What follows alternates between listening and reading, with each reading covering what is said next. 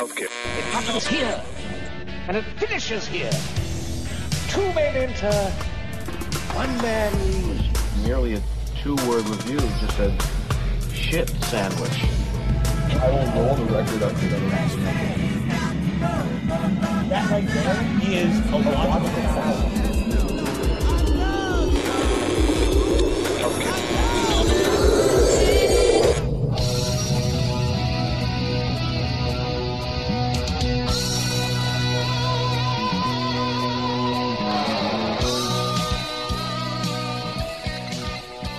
Welcome back to the Basement, fellow music lovers. You are now tuned in to yet another exciting adventure with us here on Chunky Glasses, the podcast.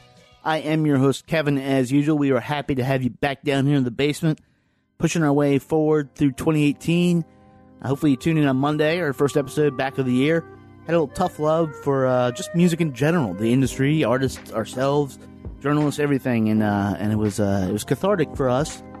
And we put out a lot of opinions, a lot of things to think about out there, and been getting some feedback. So maybe we'll revisit that in a few weeks. Maybe have some people on to talk about it, and see how they felt, or see what they can add to the conversation, because that's what that episode was actually intended for. It's a dialogue.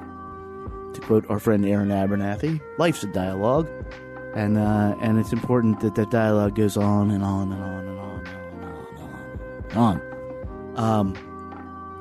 Today, we aren't quite getting to the album reviews yet, but we are doing something that I have, this might be fulfilling my personal destiny. We are doing something that I, strangely have not done on the podcast to date, and let's talk about Hall & Oates. If I had to name a favorite band, it would probably be them, and it's not in the ironic way.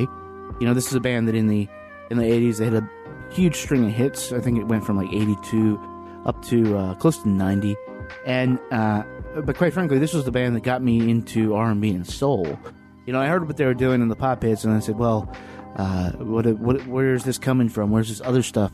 What are they referencing?" And I dug a little deeper, and as such, that's where my heart lies in that music forever. But part of it still lies with these guys. They have long been, now going on 30 years, one of my favorite bands, if not my favorite band of all time.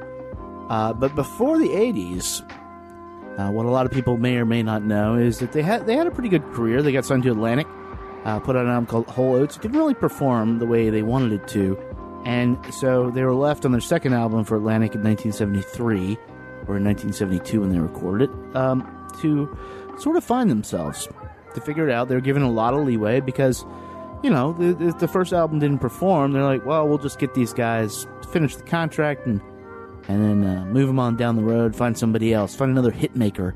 They were up against incredible odds as far as the marketplace goes, which you hear us talk about. But what was remarkable about it was that on Abandoned Luncheonette, which back in the day wasn't necessarily well received, but today it is a unmitigated classic. They took a couple risks. They took a couple musical journeys, and strangely, even though they didn't realize it at the time, found themselves. They found themselves on a track called "She's Gone," and we're going to explore that a little more as well, and how that sort of powered their 80s success. But so to talk about all this and to sort of share our love for this album and this band, nobody better than Mr. Marcus K. Dowling and our friend Sarah Godfrey to come down here and hang out on a nice Saturday afternoon, listen to some tunes, eat a little food, drink some beer, and really dig into this album. And not only am I thrilled to be presenting this because we finally get to talk about Hall & Oates, but this is, my favorite parts of doing this podcast over the entire scope of the podcast. Definitely last year, we're doing these discologists because it is very much hanging out and sharing stories and knowledge and stuff, and this was by far one of my favorites. So I hope you guys like it as much as we did, and I hope if you aren't that familiar with this album, or you're like, haha, Hall & Oates ironic, take a look at it, take it seriously. It's rewarding as fuck, as the kids say. So without further ado, I think Marcus and Sarah are waiting for me down in the basement. Let's head on down there, join the discussion already in progress, talking about the the surprise classic by Hall & Oates, Abandoned Luncheonette.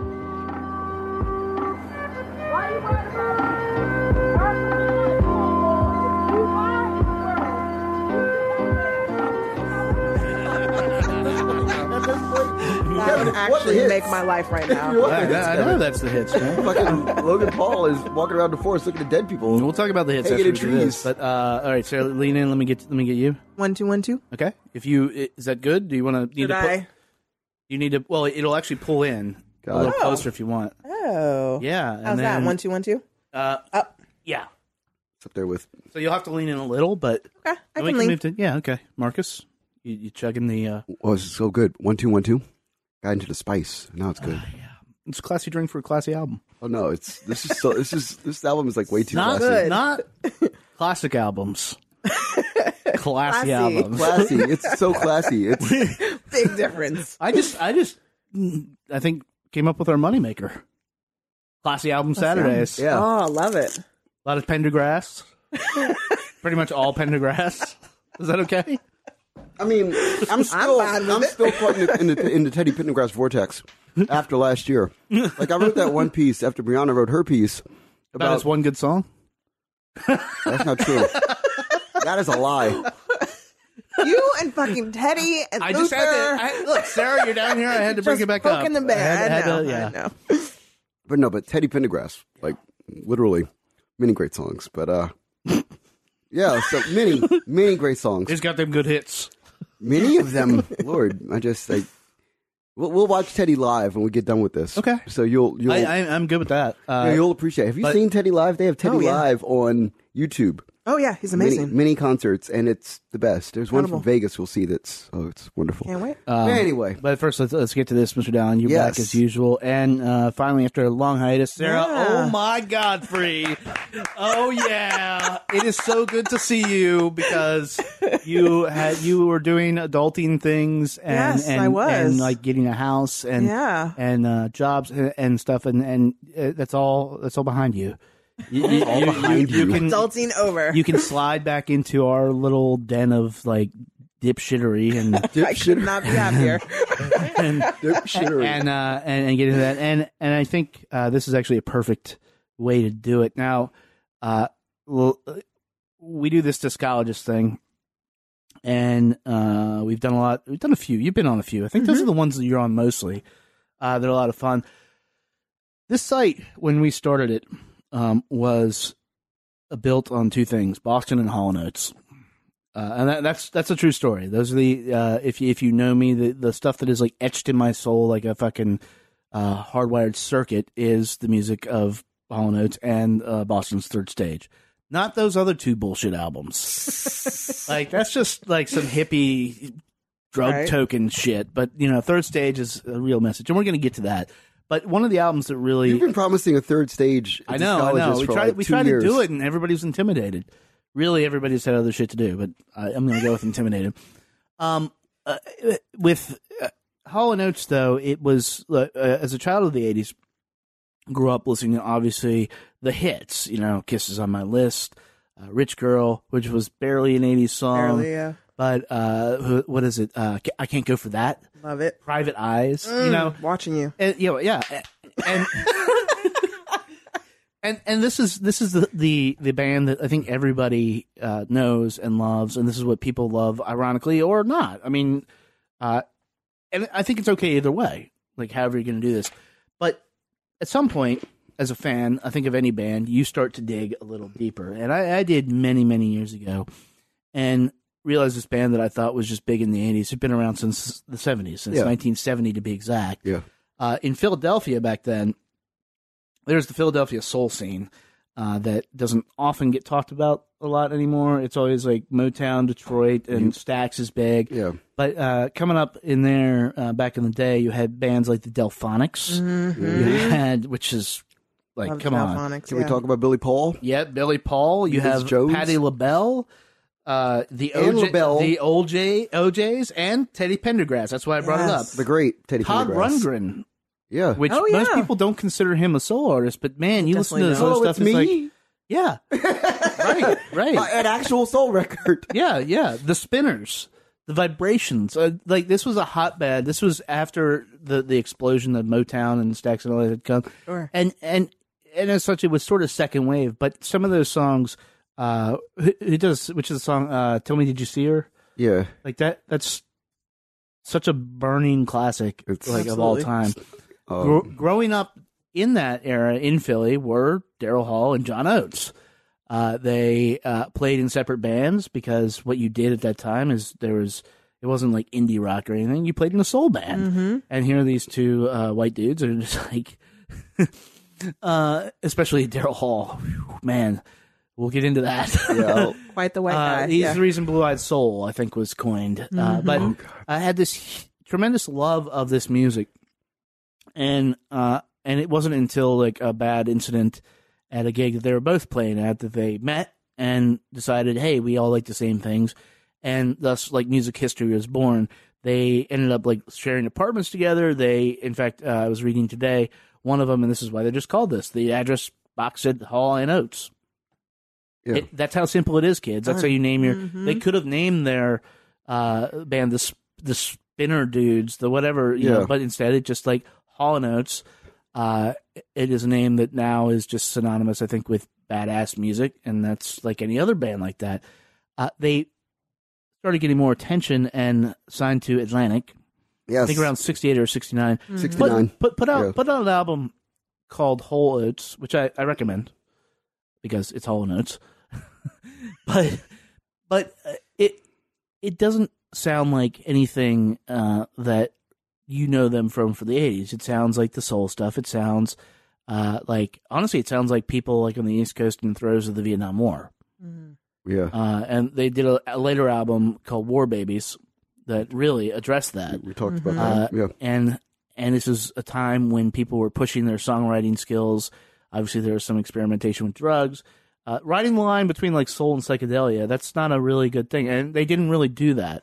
But I think what they did in 1973, although I thought this was 1972, but I guess it was recorded in 72, released in 73. 72, 73. 72, the year of my birth. There it is. So, they got together with the producer at Atlantic. What was his name? Arif Mardin. Arif Mardin. The legendary Arif Mardin. And he said, hey, look, you know, you guys have got something, and Whole Oats didn't really work out for you, but we're going to try something else. And during this time, they had they've been around like all the Atlantic artists, so they're around Bowie. Like, think about that. Mm-hmm. In fact, one of their album covers later just aped Bowie. They had the same, yeah. So Hall & Oates and David Bowie, like, in the same, and this is how sort of wild and cross-germinating the scene was back then. What came out was an album called Abandoned Luncheonette. It remains to this day not their best-selling by a long shot, but I think many consider it to be their finest work as songwriters, finest production work, period, and they're most plugged into the times that they were in. We're going to play a song off this, which is one of my favorite songs of all time, period. A lot of my favorite songs are Hall & Oates, but this one, it's also I think one of the best ways to start an album, because it is just, it takes you back to 73. It takes you to that moment, and you don't even need to know who it is. But you hear this, and it's just like, yeah, I am down for this journey. So this is When the Morning Comes off of Abandoned Lunch. I went downtown to see my lady. She stood me up and I stood there waiting. It'll be alright when the morning comes. Now I'm up in the air with the rain in my hair. I got nowhere to go, I can go anywhere. It'll be alright when the morning comes. Just passing, I'm not asking that you be anyone but you. When you come home, try to come home alone. It's so much better with two. Now I'm out in the cold and I'm getting old. Standing here waiting on you. It'll be alright when the morning comes.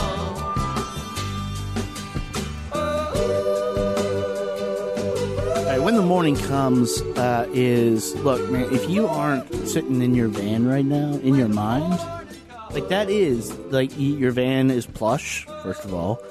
May It Have a Moon Window. Velour. Oh, Moon Window. Yeah, Nice. you know, so you can, That's- yeah. you know, and keep it Andre. around. Went downtown to see my lady. I mean, that's a phrase that like Andre and I use to joke around a lot, but I don't think you could say it today, right? No. probably That's a Not Me- unless you're in a relationship. That's a but, Me like, Too violation. Even in a relationship, that's a Me Too violation waiting to happen. Yeah. It's like, what are you talking about, my lady? Yeah, it's the intonation. Of what you're about to do. It's the intonation. But, you know, obviously very different from the stuff that you know. Man-eater, say. You know, very, very laid back. Because by the 80s, by the 80s, they had worked into this pop star mode. And this they were just trying to be recording artists. And like we said again, you know, they toured with Bowie on this thing. So, you know, working with peers that ended up being like the giants of music, and some were the giants of music now, just being like, yeah, we can do this good album. And it was the same back then as like you had to have a great work to rise above. Like you didn't, how many albums do you think are exactly like this that hadn't heard this that we'll never hear? Right. But it was the supreme, I think, soul of Daryl Hall, and the instincts in his voice, the choices he makes. And then just John Oates being a badass. He's a badass, isn't he? He is a complete badass. Totally is. He is the consummate, not just the consummate sideman. They were both frontmen, Right. But they were like, the song is what it is, and that's such a cliche in rock journalism when you hear people say that. But there's just very few examples of this. But you can look to their whole career. But this album in particular, the songs on this are. It is a musical journey, of sorts. But it's a very weird thing. Like, you know, you've got Las Vegas Turnaround. Las Vegas Turnaround, which is absolutely which we might get to, fucking fantastic. and a hit that wasn't a hit No. until 5 years later. Like, and that hit defined their sound going forward. Okay, so I interviewed John Oates last year. He released a autobiography. And I had the opportunity to sit down with him, and it was one of those times where, like, there's very few people in the music industry that I get nervous about interviewing.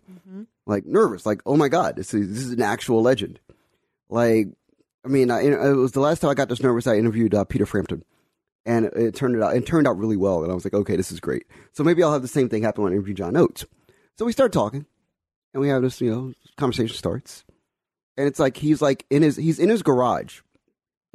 And his whole house is like hooked on the same Wi-Fi channel, and he's in his garage, and he's talking to me on his Wi-Fi, like on the phone, and then all of a sudden there's like interference from like his wife using the Spotify, so like in the middle of it, like there's like, you know, just all of a sudden feedback in his phone from like the music playing, and then so this all plays into the fact that he's like annoyed talking to me initially, and then I ask him a question about being like one of my favorite like pop/soul artists. And I think I'm asking like a perfectly legitimate question to John Oates, because there are two things that Hall & Oates are known for, which are pop and soul. For sure. Yeah. Then he goes, and I wanted to quote this because I had to write when I wrote it. I like had to write it because it was like he said it to me with like clenched teeth. You ever talk to somebody and you know when their teeth are clenched? Sarah, you've done it when especially when you're talking to an artist in an interview and they hear a question, and especially an older artist that they've heard a million times, and that they answer one way when they were like a young relevant artist. But now that they're an old artist that doesn't give a fuck, they're just like, well, I'm just going to answer it the way I want to answer it. So he goes, unfortunately, I'm going to severely disagree with you. I really detest definitions of genres like pop and soul. Those are just categories What's to up, me. Moses Sumney? Right. Those are just categories to me. To a real musician, those categories are a pain in the ass. Creative people want to be free and not see boundaries. Pop means popular. It could be folk, dance, polkas, I don't care. Again, these are my own unique definitions. Continuing, let me say that soul music is not black music.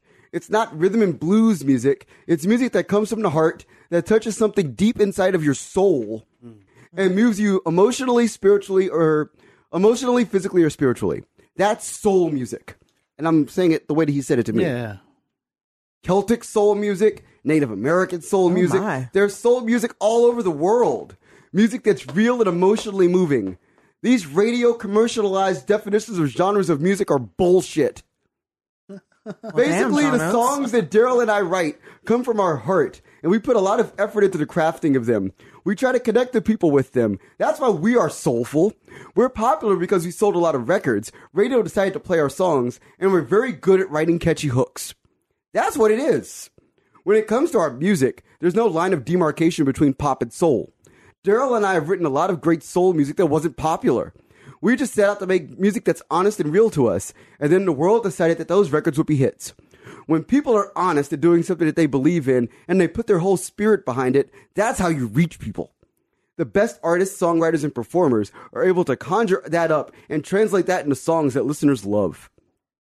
Right, and we talked about And he this. was so mad. Well, yeah, but like I agree with that definition of soul music. Sure, yeah.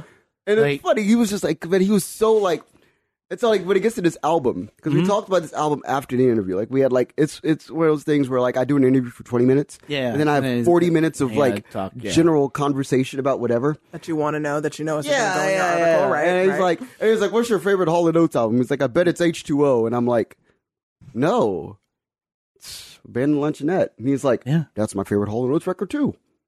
And I'm like, why? And he's like, well, he's like, if you look at it, like Arif told us at that point that we needed to like make a record to decide who we are. Yeah. And that's all the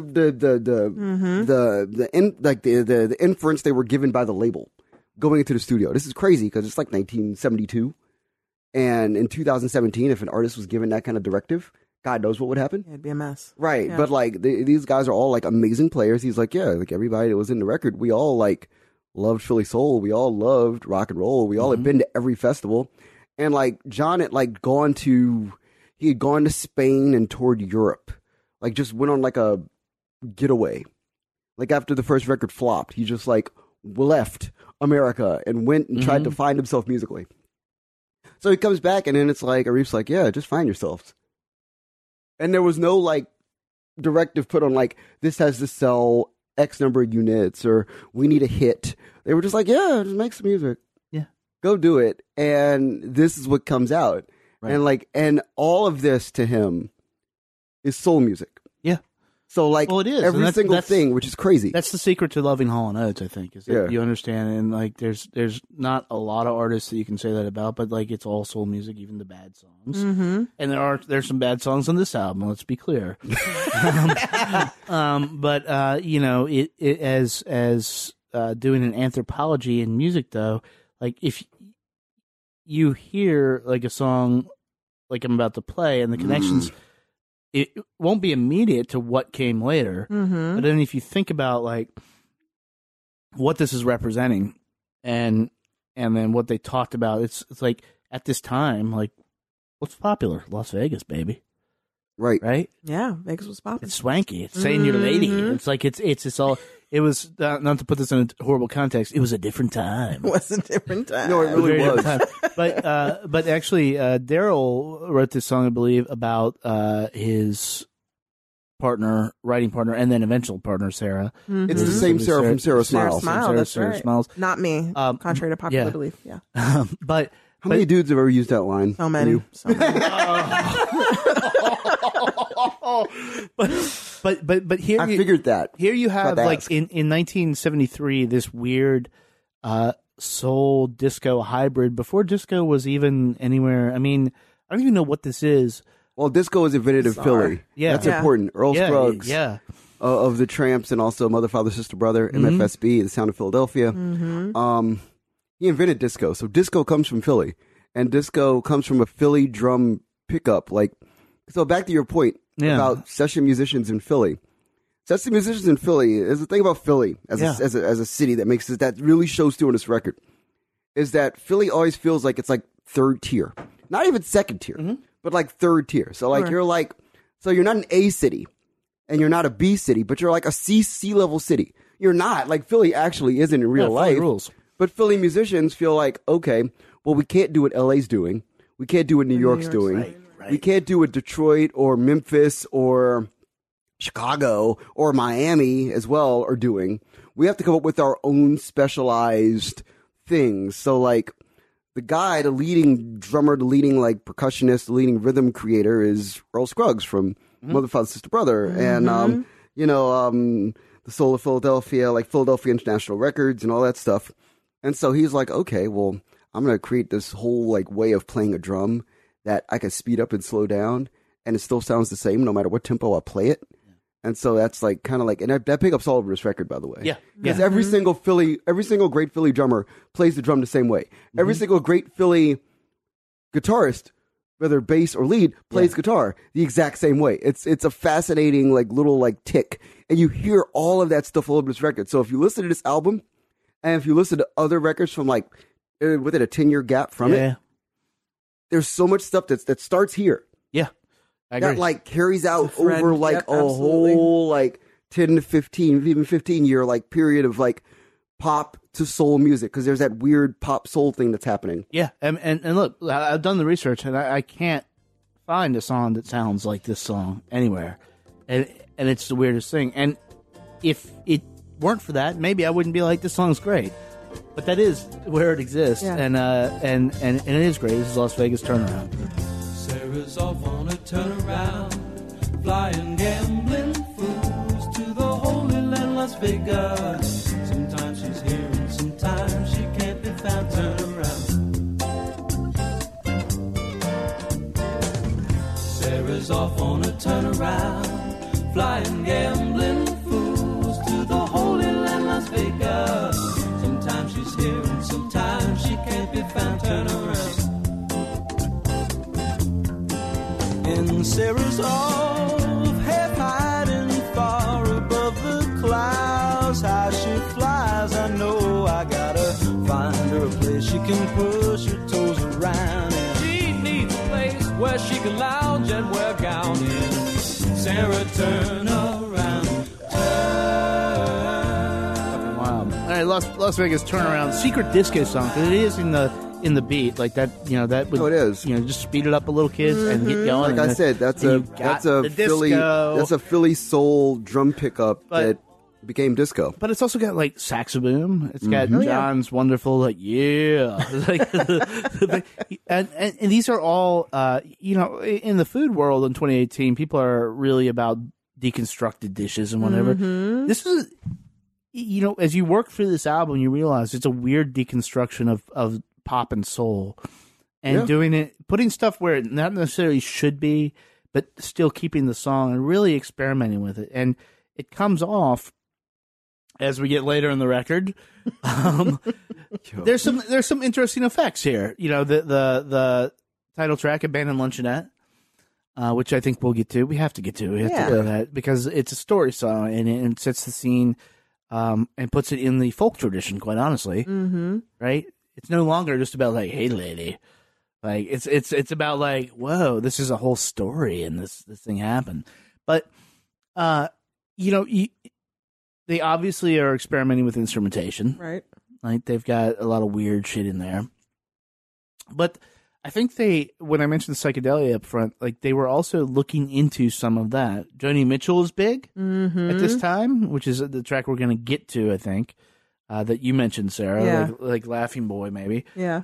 And think about the hits that they had, and then think, but what if they did Joni Mitchell? What if they got super sensitive? What if there was like just a sad, lonely horn playing to that? And why do you think they would do that, though? I mean, Sarah, like. I don't know. Yes, you do. You do. It's great, though. Right? It's great and strange and bizarre. Yeah. It's very... I'll play it and we'll come back. Yeah, okay. We'll play it and come back because this is, again, it feels like a wholly different band, quite honestly. This is a weird one. It's the next to last album. But when you consider what was going on, you consider the producer just being like, push, do what you want. Yeah. And then being willing to go with it, it's fantastic. This is Laughing Boy. Laughing boy, that's you laying in the meadow. Laughing boy, memories ought to make you cry.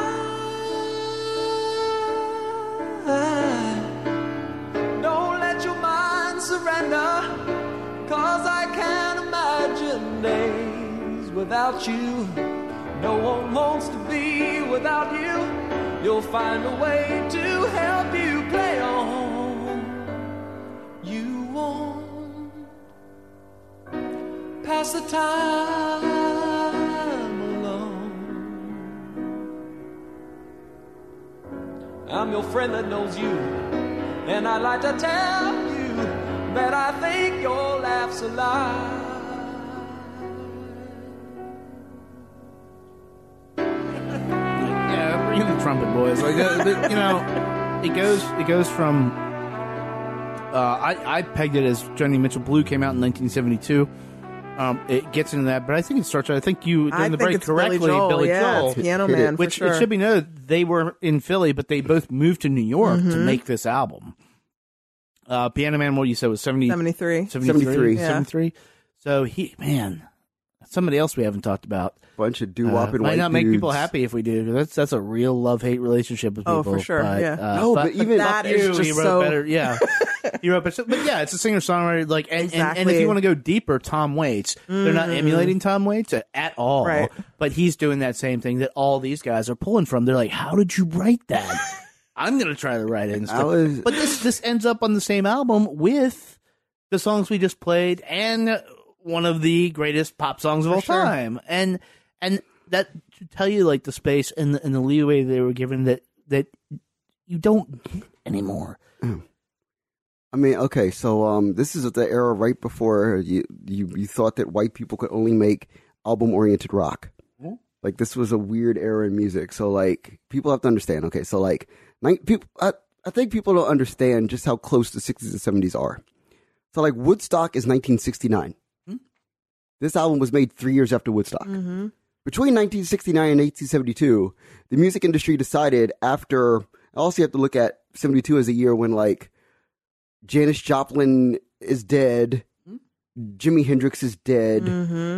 San Francisco is overrun now to the point where everybody's taking speed instead of marijuana, and everybody's just cranked out of their mind. So all your favorite, like, hippy dippy, peaceful, loving, happy people are all like speed freaks, like losing their shit. Well, and to contextualize it, like think about and this is horrible, but I think it's apt. Think about like the reaction in the music industry to 9/11.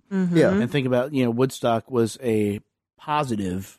Right, but then mark in history. 9/11 was clearly not. But it's followed by an immediate negative. Yeah. Like immediate, like you, like, okay, so another thing that people don't understand, there's a real, like, the closest of the 60s and 70s. So, like, Woodstock happens. But then, like, 9 months later, Altamont takes place. Right. Where the Hells Angels are, like, kicking hippies in the face. Which is, some people say that's the end of the 60s. Right. And then there's, like, Charles Manson is somewhere in there, and you're like, okay, there's, like... a lot of weird stuff There's, going like, on. some weird stuff going that's on. And Vietnam is going on. And my point in comparing it to 9/11 was just to say... is like it people kept reacting to that and stuff like you don't consider how this stuff, like we spent the year talking about people writing music about Trump, which is we're in the year 2018. Those records are going to come out in like 2020, right? Hopefully when he's not in fucking office. Yes. But like It won't be. but seismic shifts in the world it takes a while to catch up, and people aren't necessarily in tune, and so for this to be coming out for Billy Joel. Yeah. I mean, think about that. I mean, think about Blue coming out in 1972. So, like, I mean, to that point, like the session musicians. Note that all those bands that we talked about, like all the bands of the hippie era, like Jimi Hendrix Experience, and like Jefferson Airplane, bands like that. They aren't session musicians. These are people who literally just picked up instruments and are like, "Hey, man, I'm gonna make music." So, like the session musicians no, Hendrix was. No, but he wasn't. He left. He like specifically left, and was I understand that he left. I'm gonna make. I don't want to paint the wrong picture. No. But let me. Back then, people were they knew how to play. But let me continue though. The session musicians are doing like Strawberry Alarm Clock. Okay, yeah. So like, I got you. That's happening. So like the same people that made Strawberry Alarm Clock and like all like 1919 Fruit Gum Company or whatever, like all that kind of stuff, like. Which is like really milquetoast and benign music that like also the same people that played on all the songs that like the Partridge Family created. These are all the same people who are then end up when Daryl Hall and John Oates have to make a record, and they've been restrained because the music industry at this point is like, okay, we're not going to touch anybody doing like acid, coke, whatever. We're just going to like make straight ahead pop music that like kids like and that like people who aren't like speed freaks like. But then like they've been restrained. So they've been making this like really kind of restrained music that only when you hear like the breakdown in like Love Beat as a Heartbeat by the DeFranco Family do you get like... Do you think this is them unrestrained? Yes. I feel like they're very restrained. No, I feel but like they're they unrestrained pull because... everything together here. Because they get to do a different thing. Like, they're still... These are session musicians, people have to understand, are like locomotive machines. Yeah. So if you take them out of one machine... Right. And you put them into another machine, and all they want to do is like write cool like R&B ballads and quasi-rock songs... Then it's like, okay, we get to use these muscles we haven't used in like 10 years. Like, oh my God, I haven't been able to play those notes together. Well, but they ground this, though. I think, too, even if they're less restrained than they normally are, I feel like they ground this. Like, this album's kind of fucking crazy and all over the place. Yeah, but it's and tight. Yes, but it is tight. Though. That's the thing. It's tight because of them. Right. But that's the thing, though, is like, you go from like one brain... which says you're playing a song that's going to be played at 7 p.m. on Sunday night. Mm-hmm. That's the song. Mm-hmm. To like, we really don't have an idea what this band is. Like, people have to understand that. Like, this was a point for Hall & Oates where, like, they're, like, right on the line of, like... Yeah, Hall Oates did not make them. Yeah, like, we're going to... Like either Honestly, because they named the album Hall Oates. Right, either we're going to force you guys to be album-oriented rock and you're going to be, like, Chicago-esque and just make, like, album-oriented rock. Yeah.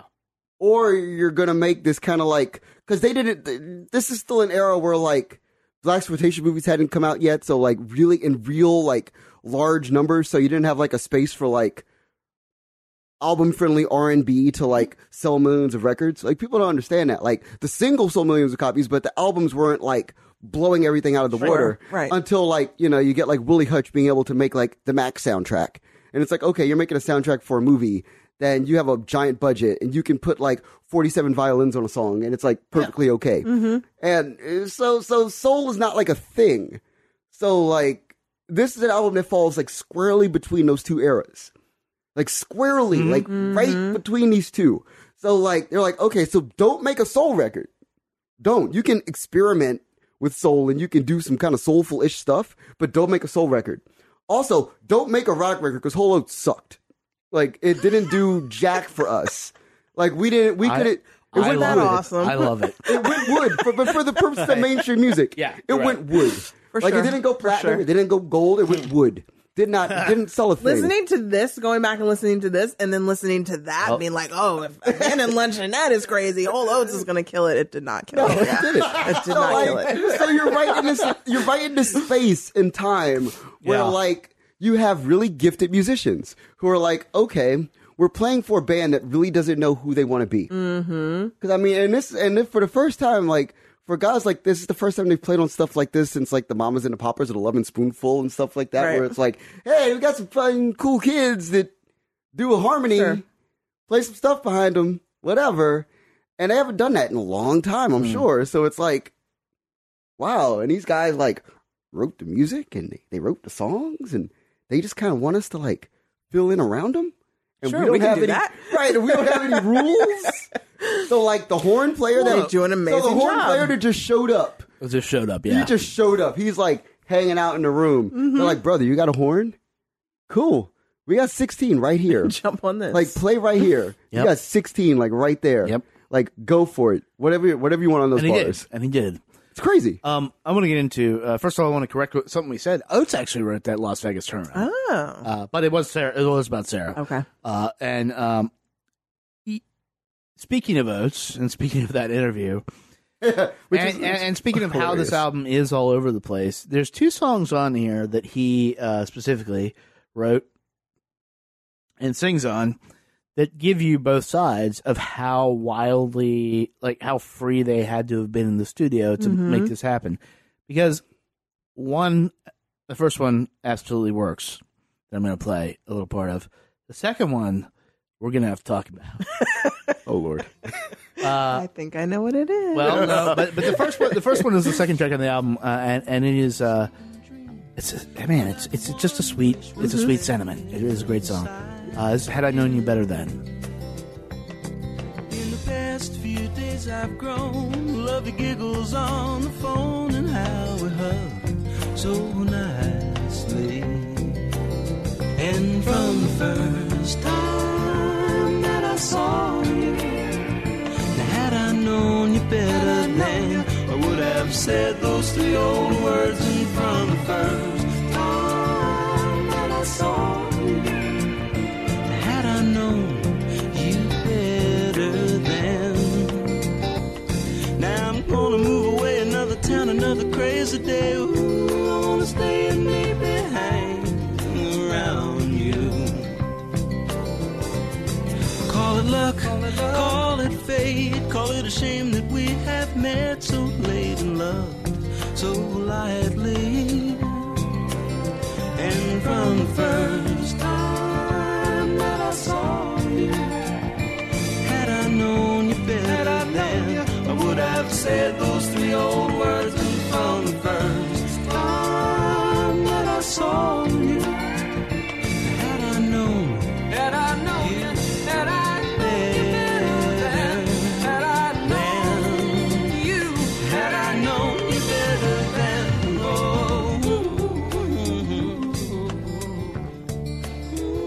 Fucking kill it. All right, so that's a very sweet sentiment. Gorgeous, Had I yeah. Known You Better Then. It's gorgeous, and it hits the mark, and it leans heavy into the old soul tradition of what they were doing, and not. I say folk too. It's Very folky, yeah. definitely folk. There's a lot of folk on this. A little later on in the album, though, a few tracks A later, little cringy. there's I still think it's a great song. It's but beautiful. It's cringy though. But it is. I'm just gonna play it, and we'll tell you the title, and then we'll discuss like what the fuck is going on here. And here you go. Come on, mess around with me. Will you survive? Learn to try. I know you can't describe the dreams you wanna be, the stay, you get away. I ain't playing around, can't you tell the way I'm squeezing your hand? I'm just a kid, don't make me feel like a man.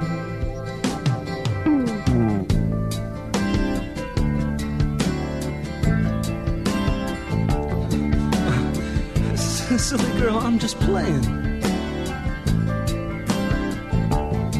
Now did you think that I'd be nuts enough to try to pick you up? Don't you know it's a game, it's all a game I've been playing. But which say name was?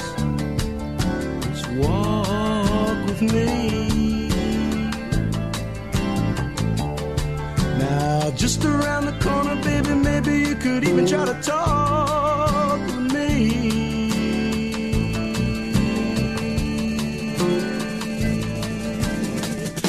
All right, guys. In the spirit of Me Too and whatnot, can anybody in this room tell me what "I'm just a kid, don't make me feel like a man" means?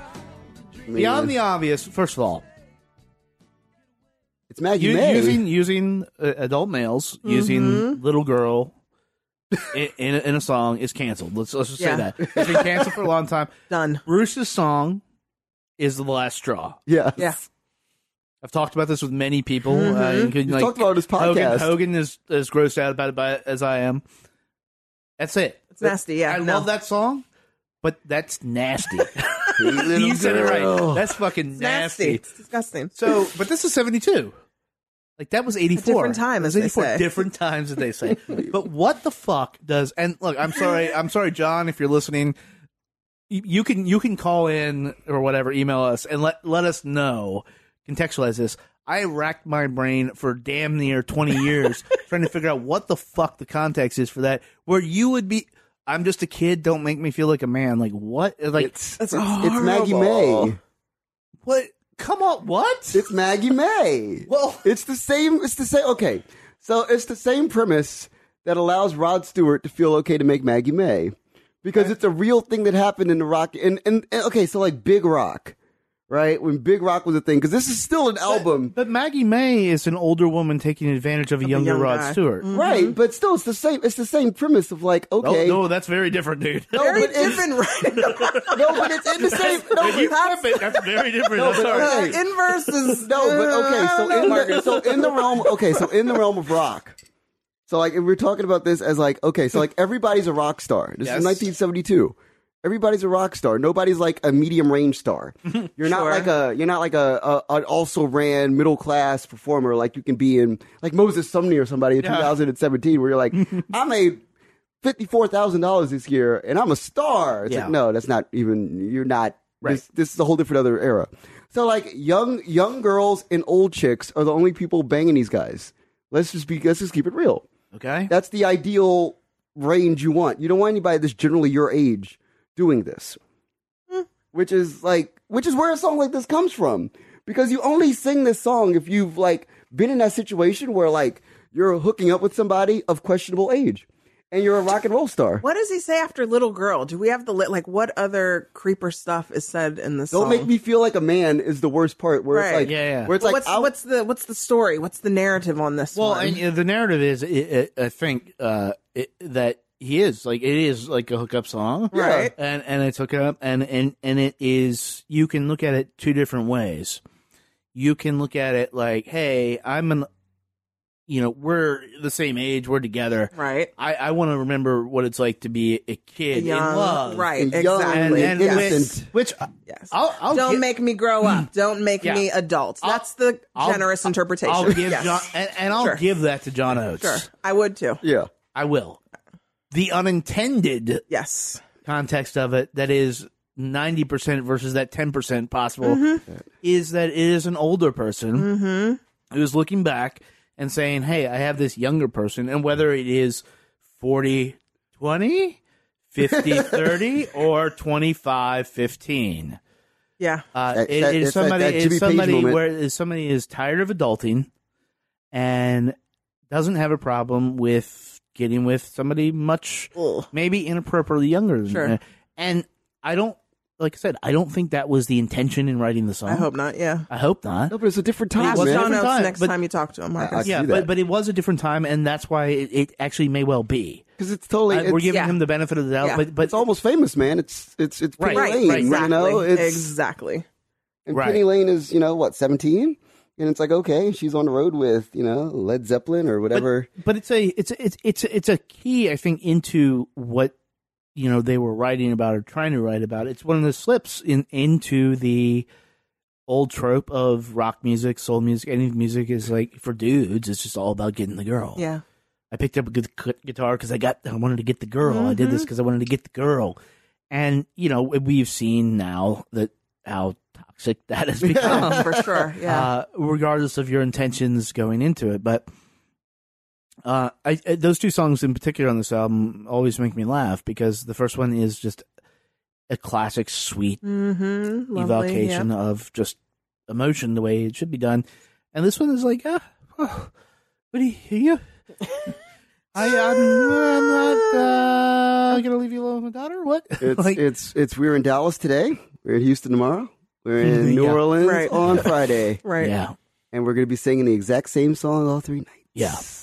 But, that was one of the ones that was split off, and sorry to pick on John Oates on that. But that was one that was split off. All week. Yeah. But a thing that to be noted, too, about this album, about this band, is that in general, Daryl Hall plays keys, and he can play guitar, but he's a dude. He's a multi-instrumentalist. He's the dude. But the duties are generally split between vocals and guitar. Mm-hmm. On this, even though this is credited with for being Daryl Hall writing this, and this is the track that is the album cover. There's a whole history. I'll put a link to it, but it's kind of fascinating. It's like a diner that got disassembled in Pennsylvania and moved out, and they went and did it and took a photo of it, and then that's the cover we're looking at right now. But this is one of 2 points on the album, I think, where they really leaned into, we mentioned Billy Joel and stuff, but going back, you had stuff like Neil Young and the stuff Paul Simon was doing, and where not stylistically, I don't think, but I think just being good writers. Period. Sure. Okay, so this song to me. Let's do it after. Okay, let's cool. Do it after. But it's a title track. I got excited. I know. Title track for this, and it is remains, I think, and one of the more exquisite piece of music writing, like, period. It's just Song's it'll paint a picture. Gets me going. Sipping imaginary cola and drawing faces in the tabletop dust. His voice was rusty from years as a sergeant in this man's army. He was old and crusty. She was 20 when the diner was a baby. He was a dishwasher, busy in the back, his hands covered with gravy.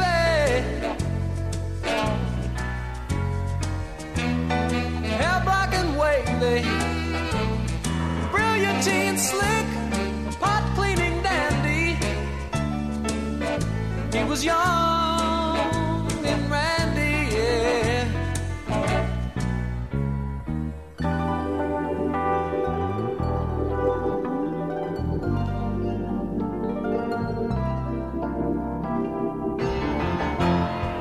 Day to day, today to day.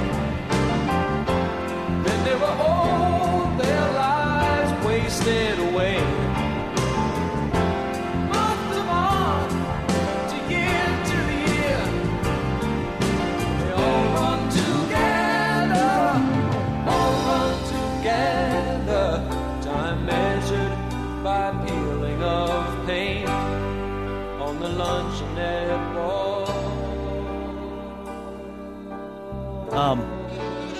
Yeah, Abandoned Luncheonette, that is just the writing on that song. That is classic American fiction. Yep. You know, and pick your favorite author of whatever period, and that evokes the. I mean, it's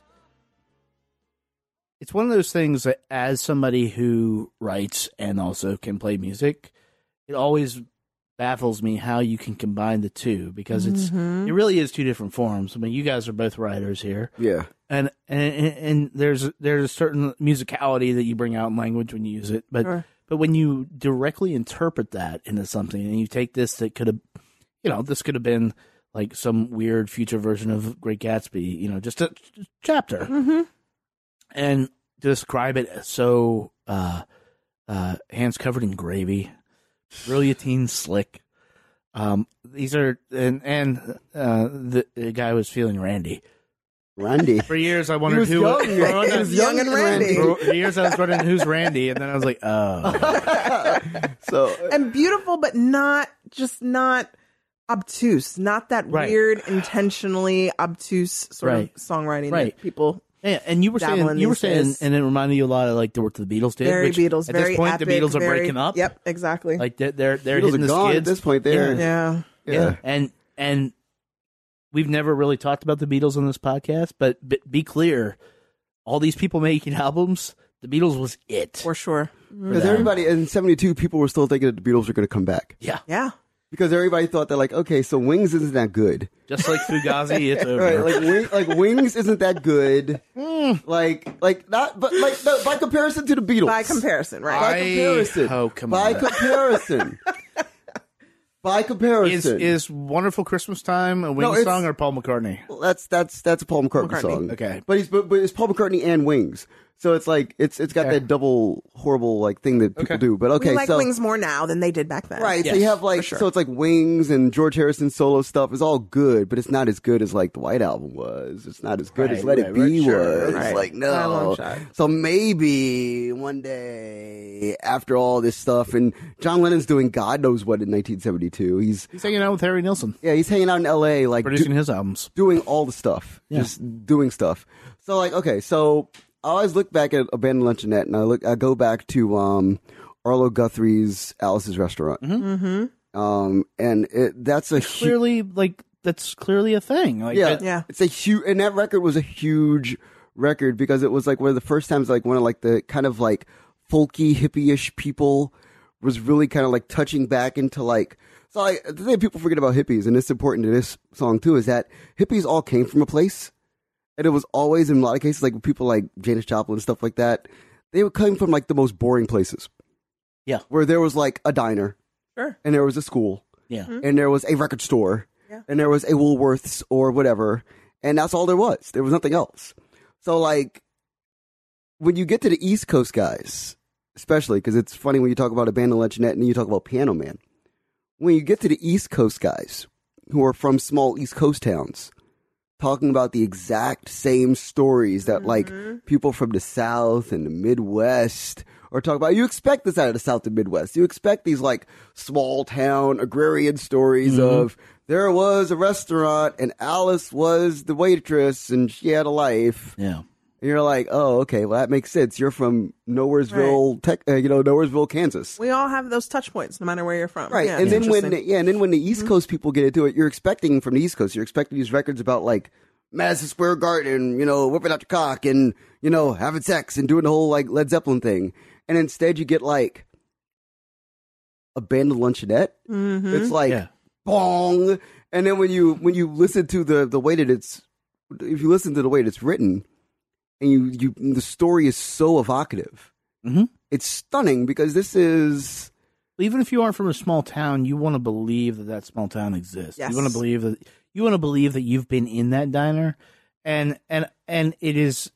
I would place the diner itself in. I mean, it's abandoned obviously now, but in like maybe the 50s, maybe a different time where there's and in the 50s there was a lot of in music especially, but a lot of sexual tension, attraction, and stuff like that, just under the surface. Mm-hmm. That's why I use the term like Randy. Right. Yeah. Right.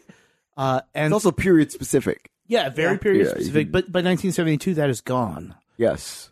But we've had the sexual revolution, we've had the summer of love, we've had everything, and yet they're going back to a time before that with this and reaching back, which maybe that's what the last song we heard about "I'm just a boy, don't make me feel like a man" has to do with more with the sexual revolution. I don't know. Right. So there's the thing with like modernity in this era. So like the Astrodome, I'm a big fan of like the 70s, huge fan. Mm-hmm. So like the Astrodome becomes a thing at this point. Like the Astrodome is a big thing in American history because it's the first time that like we acknowledged as Americans, like past like, the space shuttle, like going up to the moon, that like the era of American prosperity where like things were very basic and things were very planned, down to the communities, down to the stores, down to every single city that emerged after World War II. Happened. Like everything was planned. Everything was a Levittown. And the Abandoned Luncheonette as a statement point is incredible because you have to make the luncheonette abandoned because you're moving in some kind of like space age modern thing into the middle of whatever city you live in. And there's a lot of fear on this record that I think is important to understanding, especially that. Well, a lot of it also played out on War Babies, the next record. Yeah, when exactly. They really dealt with their thoughts on Vietnam. Yeah, and it's frightening because, so like if you think about it, right? If you live in an urban setting, like they moved to New York, but they were from Philly. These are two very urban places. So like when stuff happens where like the luncheonette that's been on the corner down the street since like 1947 and say it's like 1971, gets like moved out, like physically moved. Like they physically take the thing, they put it on a flatbed truck and it's gone.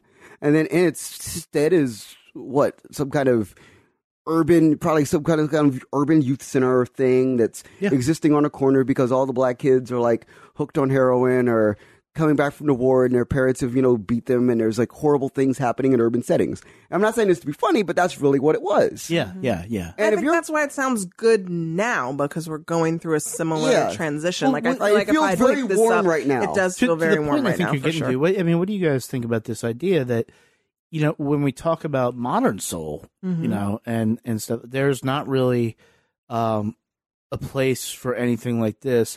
Modern soul has gone towards something I hate, vibes. Okay, the only person that made this record is Ab. Maybe, yeah. The only person, literally, the only person in R&B that made a record that like actually feels like this is Ab. And maybe that's why I love that record. I mean, there's a lot of reasons why I love that record. And that's why, like, when I played you the Kalila record, which for everybody else in the known universe is a quote-unquote better record, didn't resonate with you. Yeah. Because it didn't at all. But vibe. It's about vibe. But no. How about that? But look, like, but I mean, this idea though that this is second or third generation soul being mutated out, and like it's still taking chances, and still like okay, we're gonna do soul, we're gonna do like folk disco, we're gonna do like some weird jazzy shit, like whatever, strange funk on the end, yeah. Like and that we don't necessarily see that anymore because of what you're talking about, the rate of connectivity. People, I don't think necessarily have that.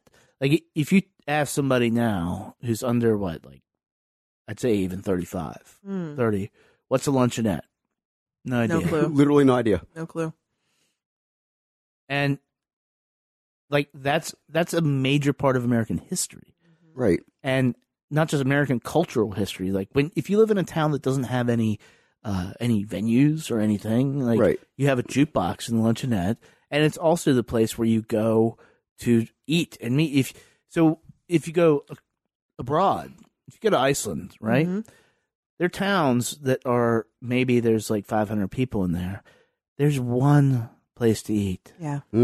And you meet there, and you come from, like, sometimes 100 miles away to meet people on Friday. And that's your point of connection. And that's where a lot of, I think, soul comes from, is the connection and everything. But, and having lost that, because now everything is, like, hyper-connected. It's like we're all together and stuff. Sure. And so that specificity, I think, isn't necessarily even possible anymore. Yeah, you know, it's so for like people listening to this who are from the DC area, the only luncheonette that you can find in the DC area that still exists, you have to go to Warrenton, Virginia. Yeah. And it's in a Kmart. It's literally in the front and to the right of a Kmart Supercenter in Warrenton, Virginia. It's the only luncheonette. Yeah. That's like functional and in like an urban setting that's left. Everything else, you're going like far out into like, you know, Fredneck and Frederick for people who don't know. I call it Fredneck. You have to go up to Fredneck, or you have to go out to like, you know, like way past Fairfax. But like the place that's like relatively close and still on the grid of sorts. Well, you can find it still in like, I think, just speaking in Virginia and going down there, you can find it in collapsing communities still. Like that didn't catch up. Yeah. And that's what it is. But that doesn't ever make it into art. Right, but it does. But right, that's not. But it did though, because they wouldn't call it a luncheonette either. Right, but in they'd this, be like, that's just a food place. But that's the genius of this era, is that so many of the great songs, like Piano Man as well. Piano Man is largely about a depressed bar. Yeah. In the middle of a city. I read something recently or saw something where there was some like massive wave of hate for that song. And to anybody who co-signs that, I'm just here to say, go fuck yourself. No, like that song is amazing. It's great. I know. It's like come on. it's like, okay, so like for people to like contextualize this, so Piano Man came out in 73. Yeah. It's important to talk about this, like in context with this song. Well, because they were technically, I don't know if they knew each other, but they were technically peers. Yeah, right. Absolutely. So he was on Columbia at the time, I think. I think that's when they just came out. They're on Atlantic, moved to RCA, which was owned by Columbia. Or was it vice versa? Vice versa. Okay, yeah. So like, okay, so what is it? The waitress is practicing politics. Yeah. So that means that she is like, you know, a college student. So she's a college student in 1973. Yep. Which means if she's a senior, or say she's a junior, she started college in 1970. So that means that she's starting college around the time of Kent State. Which means that this is a college that's in a community probably where there's a whole bunch of people who are like, we don't like them hippies. Because she's practicing politics. She's actually practicing it, so that means that it's not like resonating with anybody. So that means she's walking up to people at the bar and talking about, you know, probably like anti-war rhetoric, and they're looking at her like she has 4 heads. And, you know, like there's like, you know, like there's a bunch of blue collar people that enter the bar. There's blue collar people with all sorts of blue collar jobs just walking into the bar to have a drink at the end of the night. Yeah. Nobody's staying for like 5 drinks.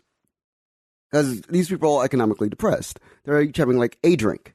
Mm-hmm. And then there's the piano man who isn't playing, like brand new songs. He's playing the American standards. And he's in the middle of the bar. And it's just a fascinating thing to think about because this is a place that clearly is stuck in time and will never remove itself. That's why the song remains iconic. Because we stuck had in time. That fun and unrelated fact. My mom was on the grand jury for the Kent State shootings. Really? Yeah. So I can tell you all about that. Wow, that is.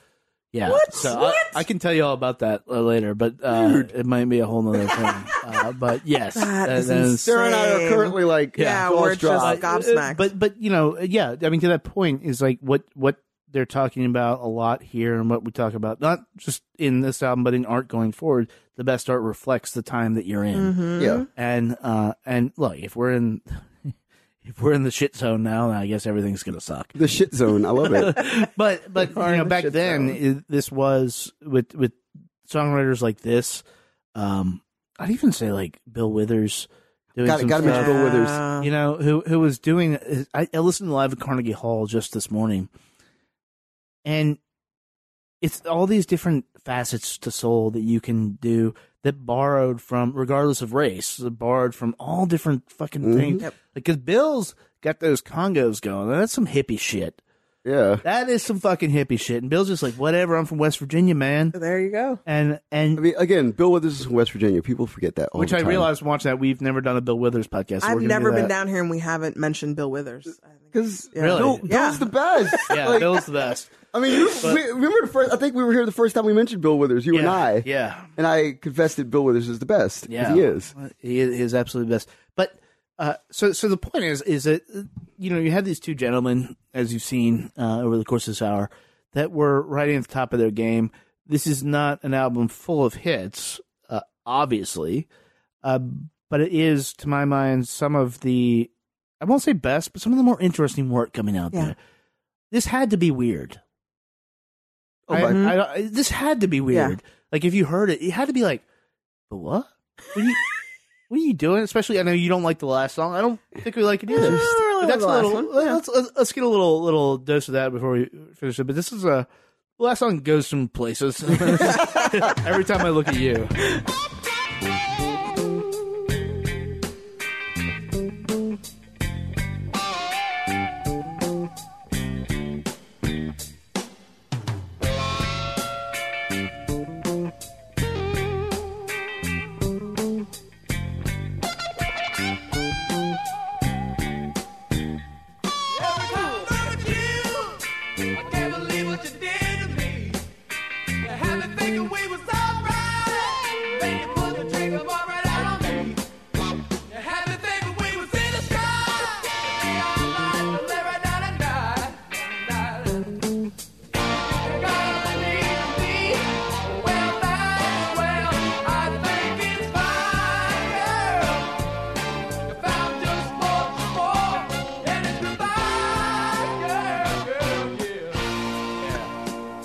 Stayed away from that. They don't want none of that. They don't want none of that. The place it goes to is a porn shoot. Because there's a guy with a wah-wah pedal in the studio.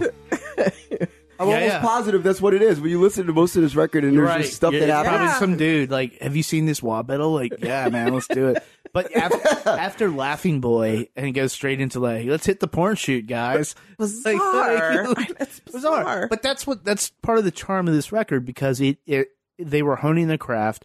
They were trying to figure out who they were. They had an edict. Like, you guys got to figure out who you are. Not we're going to drop you, but like, go for broke. Yeah, your thing that you think artists should be doing is just like, if nothing is selling or nothing is doing this, just do whatever. Do whatever. Do it all. And they did. But what's important about this, and hilarious that this did not hit until, 76? Yeah. So 3 years after, is that the formula that you guys all know and love. They hit. I'm gonna tell us. I have a story about She's Gone that I want to tell before we hear. Okay. Yeah. What's the story? Okay, so I thought you were gonna tell me to go back to it, but okay. So the way that this broke, it's a funny story. Nah, go back to it. No, God. Okay, so this was an era in R&B radio where you have guys like Frankie Crocker, who's like an iconic, Melvin Lindsay as well in DC. Absolutely. Who are iconic R&B like legends in the sense that they were the people who like, you know, broke the records. They were the music, they were the disc jockeys on radio. Melvin Lindsay in DC and Frankie Crocker in New York, who like, you know, they weren't beholden to playing certain records. Because R&B radio was like a brand new thing, and they didn't think that really black people listen to radio, like listen to radio. They knew that they listened to like the songs that were like shoved down their throats. So like the 14 Stax records and like the 12 Motown records and like the 6 records from, you know, like, you know, Columbia. There's 2 from another label, and that's it. So the thing is, though, is that like for guys like Frankie Crocker and Melvin Lindsay, they would play the Quiet Storm format at a certain hour of the night when nobody gave a shit what they were playing. It's like, oh, people listen to the radio at 11 o'clock at night. Mm-hmm. And so everybody liked this record. So like music people liked Abandoned Luncheonette. Like maybe like people who buy records were at like Abandoned Luncheonette, the greatest record of all time. But like people who like music. So like people who like say break records on urban radio at 11 o'clock at night. Like Hall & Oates. And you reach a point, say if you're like in the middle of like doing like week 12 of like a run and it's like you're doing 5 nights a week and it's like Thursday night and you're like, oh, okay, so I've played the Billy Paul and I played this record and this guy and this guy. What if I played that one song off that Hall & Oates record that I love? Well, to that point, I mean, and this is something I didn't do for this one, and we usually do, but let's look at like what was going on in 73. Yeah. Dark Side of the Moon. Oh. Goodbye Yellow Brick Road. Intervisions. Oh, yes. Goat's Head Soup. By the way, when Stevie released Intervisions, it like dwarfed everything else in black music. Yep. And everything else in soul music, R&B, whatever. Houses of the Holy by Led Zeppelin. Selling England by the Pound by Genesis. That was the year Raw Power broke by the Stooges. The first Lynyrd Skynyrd album. Quadrophenia. Greetings from Asbury Park. This thing didn't stand a chance. Yeah, you can see why a self-beloved song would get buried.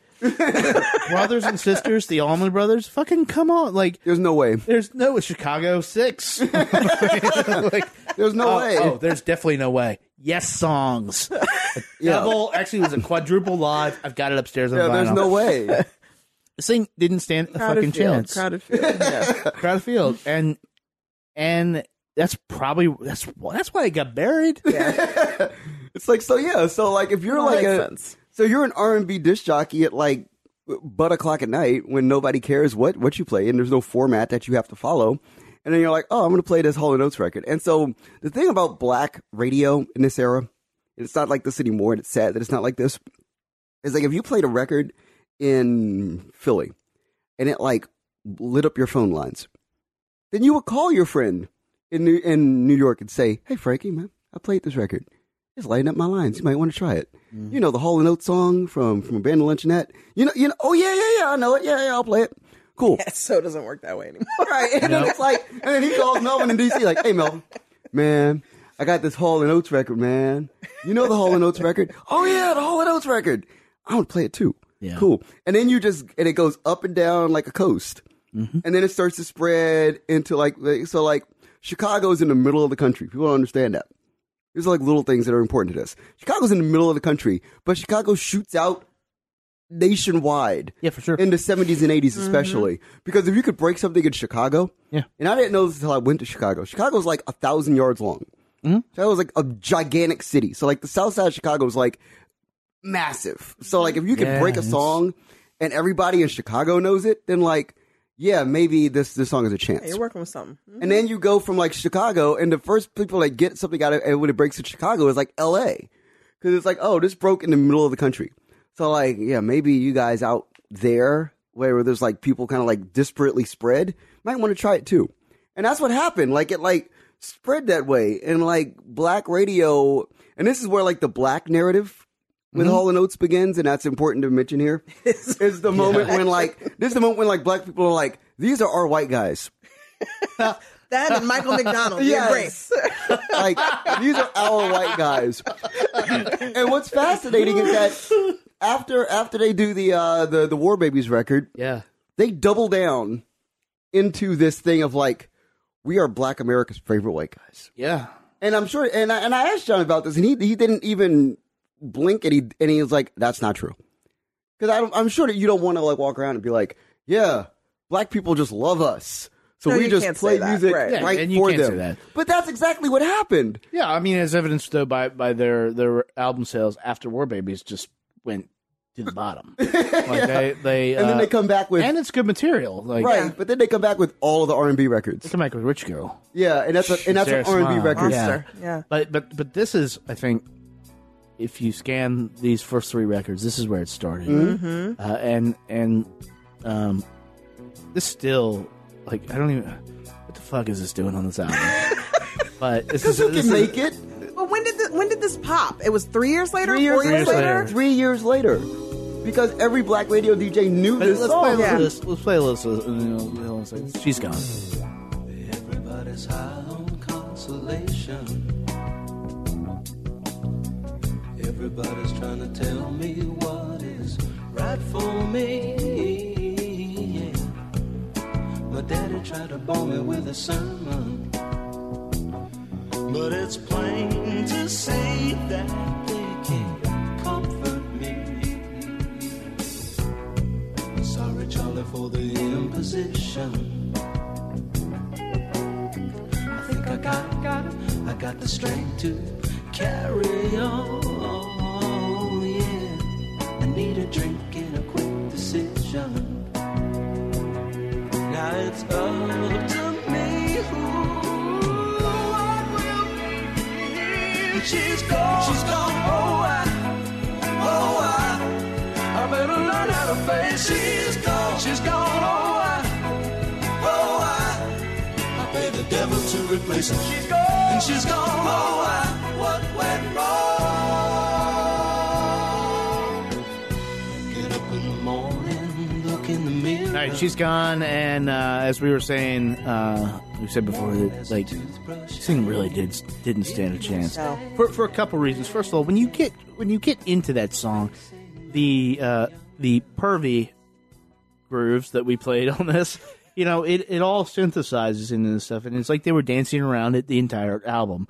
And you said something interesting in the break that they probably cut this song and thought, yeah, that's cool. And that might we don't know, but that might be the case, because what it sounds like, having examined it at least 2,000 to 3,000 times, to me is the work of, they had this good song, and then they have a producer that has the sense to reveal, like, the song, the big song is the end. You got the strings kicking in, you got the horns, you got these big swoops, these cinematic things, and it kicks it up to a key, like a nice little, like, get you to drama, like artificial drama. But it didn't. That sounds like all stuff that is maybe done like by a producer. Yeah. Arif Mardin, specifically. And that saw the power that these guys had as writers, and the whole album ends up contextualized with this, which sits in the middle of it, to me at least, as basically them searching for that Hall & Oates sound. And unbeknownst to anybody at the time, they found it. That song is so, first of all, it's 80s. Yeah, of course it is. That's straight disco accompaniment. Yeah. So we're talking like 9 years before its time. Mm-hmm. It's so like future forward as far as what music, how soul was going to evolve. Yeah. How everything, with the changes that everything was going to go through. And they had, not only did they not stand a chance because of what was out that year, but they had no way of knowing that. Why would you, if you were Hall & Oates, why would you duplicate this, the next record, if A, it didn't play, right? Like it didn't play, but B, like the stuff that you're proud of is the weird shit. You wouldn't, you just wouldn't. And then looking forward in their career in the '80s, they clearly recognized it at some point. Yeah, because it's clearly were like, what do we do right? That. Yeah, because at some point, and every song, every hit song they have is modeled, I would argue, is absolutely modeled that formula. Absolutely. That formula. Mm-hmm. Oh, totally. And they hit it every time like that. And that's like how a true like master of a craft works. Regardless of what you think of Hall & Oates, they rock the fucking form. Mm-hmm. I'll put it like this. Like, there's a thing. Okay, so my mother's favorite group when I was growing up was Hall & Oates. H2O is like literally the most important record in my childhood. It's a sweaty album cover. I heard. Oh, it's the cover alone, right? But no. So and it's funny. Like because when I decided I was going to be a music journalist, it's one of the first records I downloaded.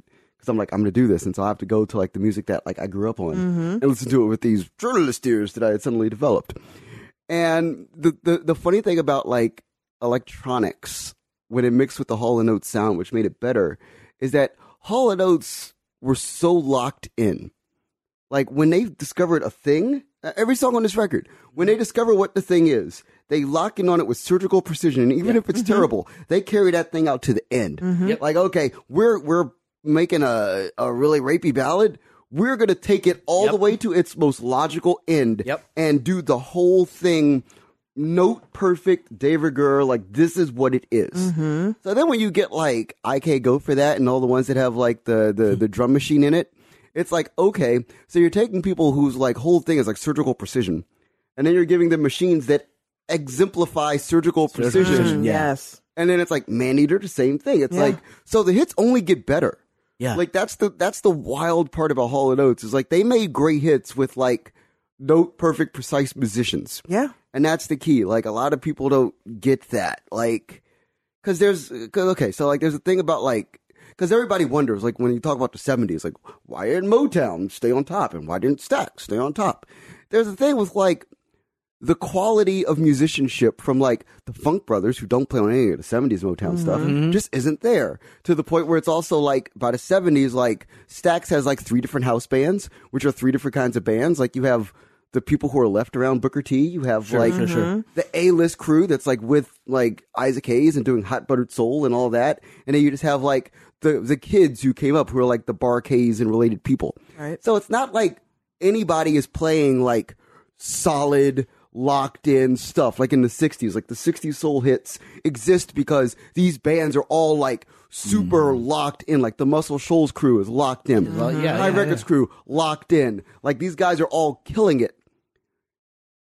And this is the first record when you get a band trying to do a soul thing that's like really smashing it, which is why She's Gone works. Well, and but it didn't work for like three more. It was funny. It didn't work for 3 more years. Let's talk about Todd Rundgren for a second too, because he didn't produce this album, but he certainly was around then and stuff. And regardless of what you think about Hello, It's Me or whatever, or his later work, don't you talk shit about Hello, It's Me. No, I'm not. That's one of my favorite songs of all time. Amazing. If Todd Rundgren is cut from the same cloth that they are, if you listen to Todd Rundgren albums, it will like melt your brain of how exactly what you're saying, how precise it is. Yeah. And the trick and precision, I think, in music that when it works like with Motown, it's precise, but it also has that emotion. Right. It works in some modern electronic music. Sometimes it works. Not often, but sometimes. Yeah, sometimes. And 1 in 10 at this point. Yeah. But in this, you had not a whole movement. You just had these 2 dudes that were, I mean, live at Daryl's house. Come on. Yeah. You listen to this and you listen to the 80s hits and you listen and you see, though, the joy of playing. There's a lot of like put on, and there's also he's sort of a smug son of a bitch. Yeah. At least that's his appearance on that thing, but he also wrote some of the best songs in history, and that takes that personality trait. Right. Yeah, like, because right now he's like, I'm rich as shit. I own this mountain. I have a house. What do I do? and that's what you do. Call up your friends and play I Can't Go For That. Sure. And so as much as he put that into the world to make money, he also put it in the world because he understands like what I think what inspires him and John still inspire them. That idea of just like the absolute power of music and what they've done with it. There's not going to be somebody coming up behind them that's doing this. There's nothing. Yeah. Like once they're gone, like I don't know. You have people that potentially could, like Bruno Mars. I was gonna say, Bruno, but you have people locked into the system, and instead of following the path of they lost, they won, they lost, until they had to really win. But then from the 90s on, what have Hall & Oates been? Just workhorses, but they there's no like shit. They're that 2004 Hall & Oates album, like it just didn't happen. Right. And without that, Bruno Mars doesn't have the catalog to like coast on that or to inspire on that. And I think that's the important part about this album, and especially contextualizing it with their newer stuff, the 80s stuff. Everybody starts somewhere. And where they started was from a place of basically doing their best work. It's and they brought it to a place where they're like, we have to make a living at it. And then in addressing that and deciding that they were going to engage that, made some of the best work, period. Yeah. The coolest thing for me about Hall & Oates is that they aspired to be as good as some of the most legendary musicians to ever play music in the history of music. And they are. In the end, they were. Doing it. Right, but that's the thing. And they were back here, but you don't always it's not lightning in a bottle. It's not, everybody has a build up. But the thing is that you have to play always like you believe that you're that good. Yeah. And you have to, so it's like a 3-part thing. You have to first have the inclination to play that well and do the thing that well. You have to have that inclination, like, I want to be the best. Mm-hmm. Then you have to, like, play music with the mindset of, I want to play music that is adjacent to these great songs. Yep. And inspired by these great songs, but not these great songs. And that's the problem with modern music. That too often in modern music, you find young artists, especially dealing with all the young artists I deal with, who are like, I want to make the exact same song as this great song that existed. And I don't want to make a song like that. I want to make that song. And it's like, that's not possible. And that song was already made. And this is the thing, though. That's and I've been thinking about this as we get ready to like record like some covers and do stuff and put those out. That's a natural inclination as far as learning to play music and learning to be a performer, learning to play music for other people, because that's a very different thing. Like playing music for yourself, and then being like, okay, now I have to play in front of people, so when people, it's just a natural progression. But I think what happens now is people don't bother to understand the history involved in that. No, not at all. As to why that's a hit. They just know it's a hit. They know it's a thing.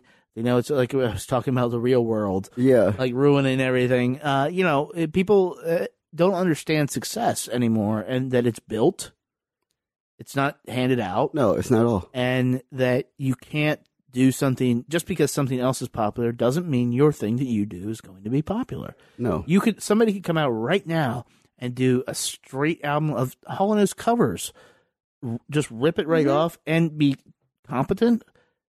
Guaranteed, there's no fucking way of it. Bruno Mars does that in real life.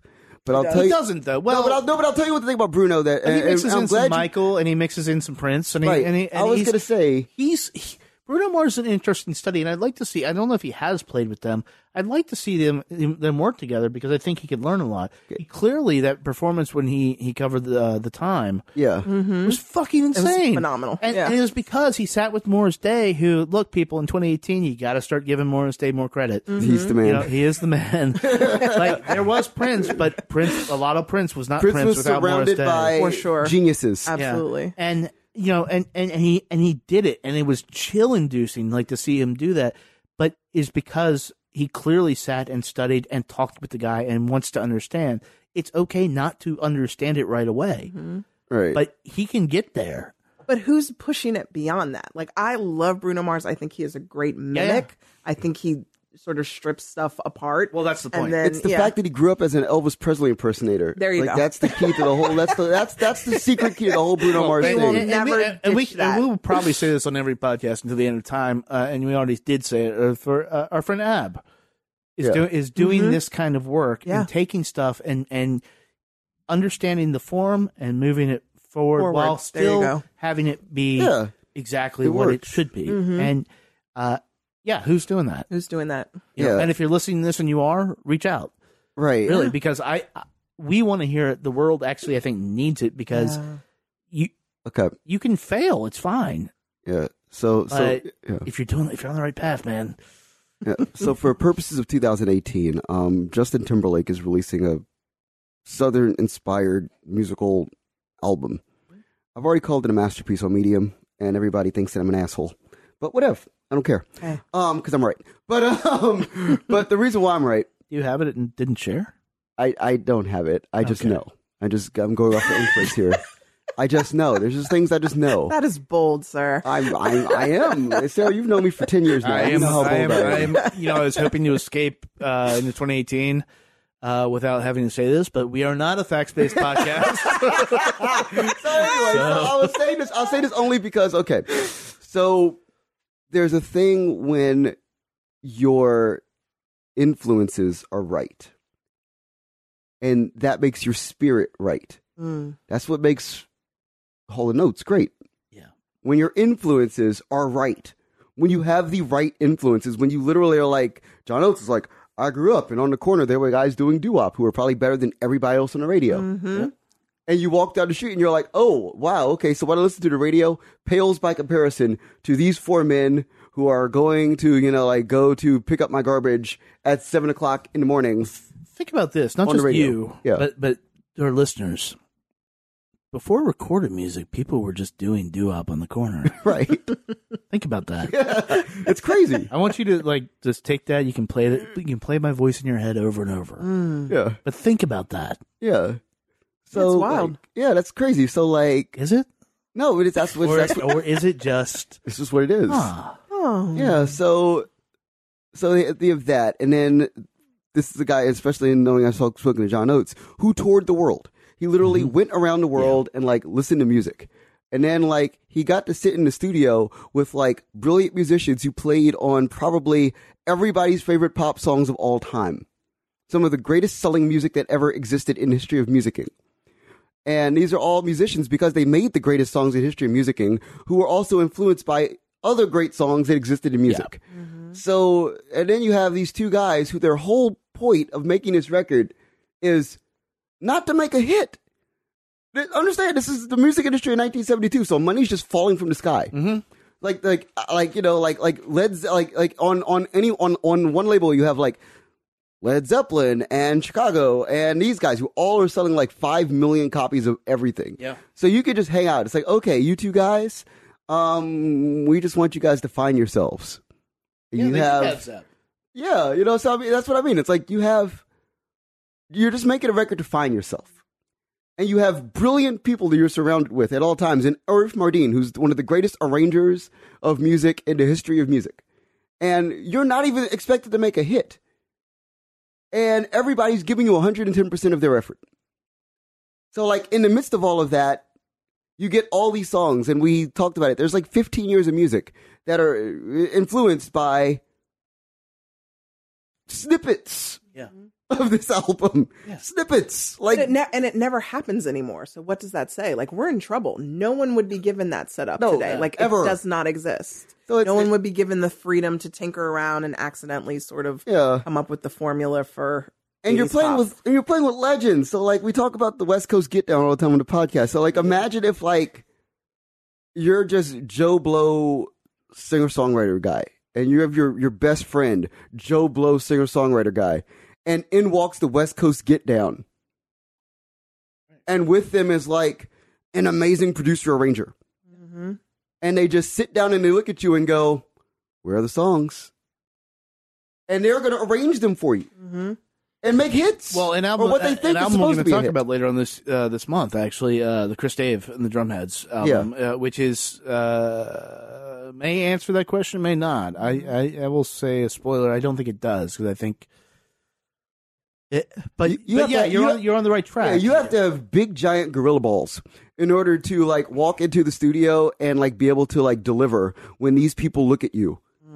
You have to, you have to, and you can hashtag that, by the way. Big, giant gorilla balls. Big, giant gorilla balls. You have to have big, giant gorilla balls to be able to go along with hashtag butt trash. Yes, it does. Okay. Absolutely. You have to be able to do that because I honestly don't believe and this is to say big, giant gorilla ovaries too. There's nobody that has those in music right now.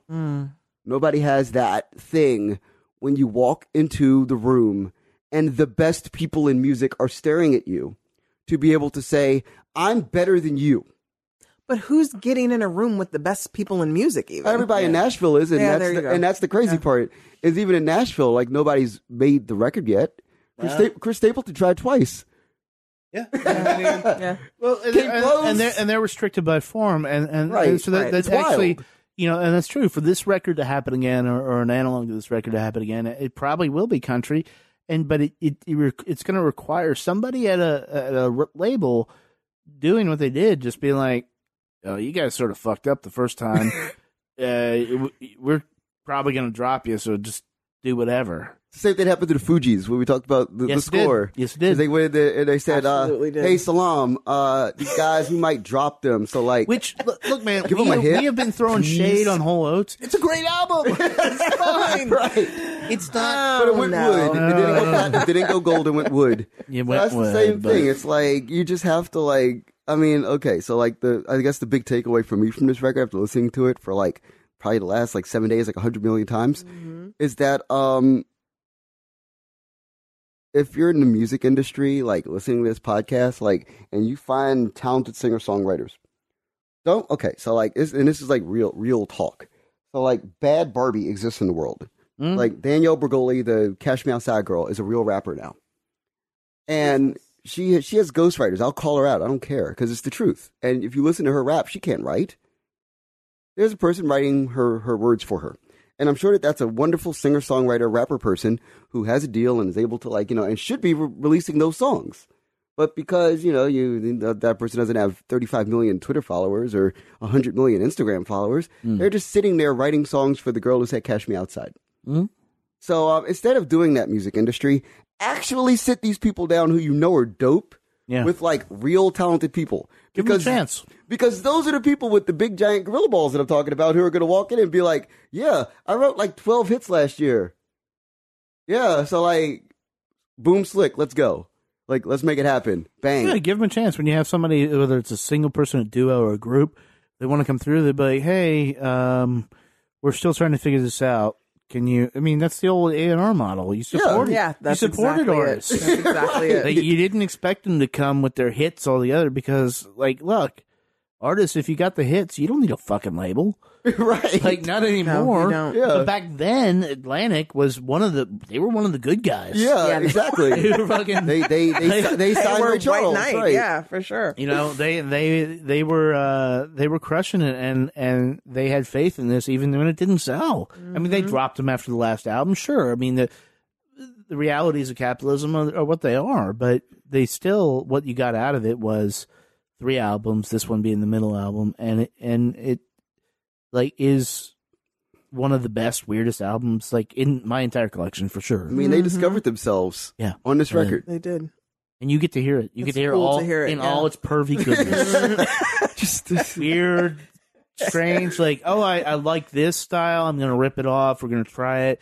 And it's not like stuff that they would try. This is literally a record of a band, of a band discovering who they want to be as artists. right. And they killed And it. hilariously, not realizing that they found it. Right. Until 3 years later, you knew. 3 years later, when everybody else caught on, they said, got it. That's it. No, that's it. 10% here. 10% of this record actually matters. The other 90% you can throw in the garbage. When it comes to, like, pop, when it comes to, like, the pop nature of music, okay? She's Gone is the song that, like, defined their entire career. But you don't have She's Gone without everything around it. No, I know, but it's astounding because this is how the modern music industry thinks. 10% of this record worked. Yeah. The other 90%, for the purposes of this bottom line driven mainstream music industry, is butt trash and garbage and doesn't need to exist. Which is crazy, right? It's crazy. That's the problem, but that's what it is. But it doesn't really matter because it worked for all of us down here. Exactly. And there it is. And that's really what counts. And it worked for Daryl and John. There you go. So really, that's the whole thing. Thank you guys for hanging out. Sarah, I don't know when you're going to be back, but I know you're going to be back for a Whitney Houston one. Absolutely. That's going to be amazing. I think it's going to be you, Timothy, your friend, awesome. And it's going to be a blast. I'm just going to sit back here and laugh. You're going to have to talk more. I know a lot more about Whitney than I do about Hall & Oates. Okay, great. But yeah, thank you guys for hanging out. Of course. Yeah, man, go out and check this out if you haven't heard the album. Just do it, man. It's okay. People don't mock you for liking Hall & Oates. They never should have, but it's okay, man. You're whack if you mock people for liking Hall & Oates. You're whack. Indeed. All right. She's gone. I better learn how to face. She's gone. I paid the devil to replace her. She's gone. What went wrong? Hall & Oates Abandoned Luncheonette, right there for you. If you didn't know anything about it before, you may not know anything about it now, but at least you've been exposed. You know what it's about, so you can make your own decisions. So hopefully you'll seek it out. Hopefully you'll dig into. Look, Hall & Oates didn't do well, and War Babies is a weird album. But I've always said the human voice is where it's at. That's how we draw a connection, and nobody can sing and harmonize like Daryl Hall and John Oates. Nobody. And I don't know if we said it in this podcast, but when they're gone, I don't know what's coming up.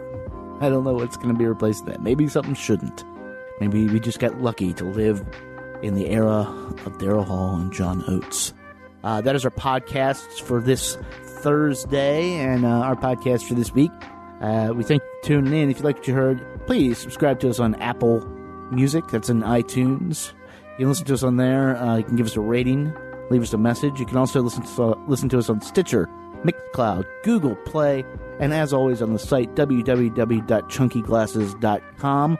When you're there, I'm going to urge you to check out the work that Matt Condon and Mauricio Castro are doing. They handle our live coverage, and they're out about every night. Took a little break over December like we all do, but they're going to be picking that back up. And is really the best work, definitely in the city of Washington, D.C., but some of the best work, I think, in the East Coast and in the industry.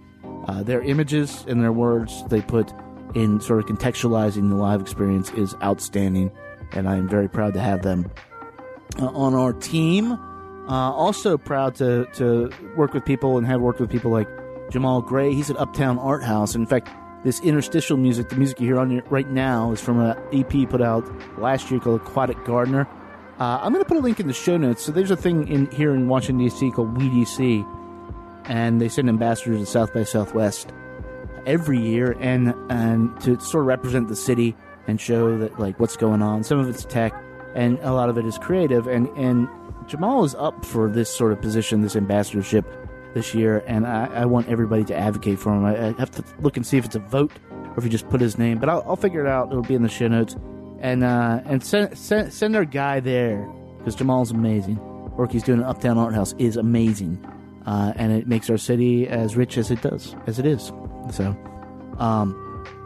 coming up on Monday, you might all have off. We have a special treat. We're going to be doing an episode about Martin Luther King and the music that inspired him, and so we're going to have some serious discussions. I think probably about the civil rights movement. Joining us for that.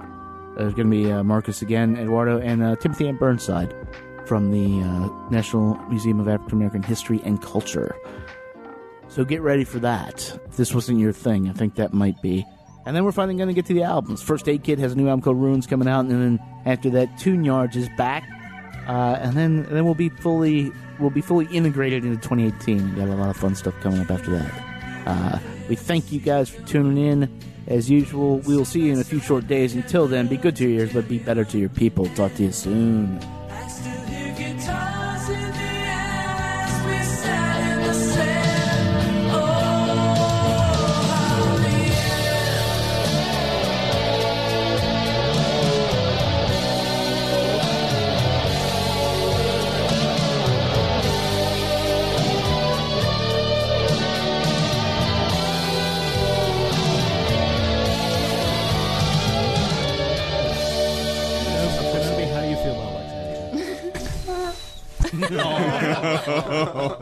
Kenobi.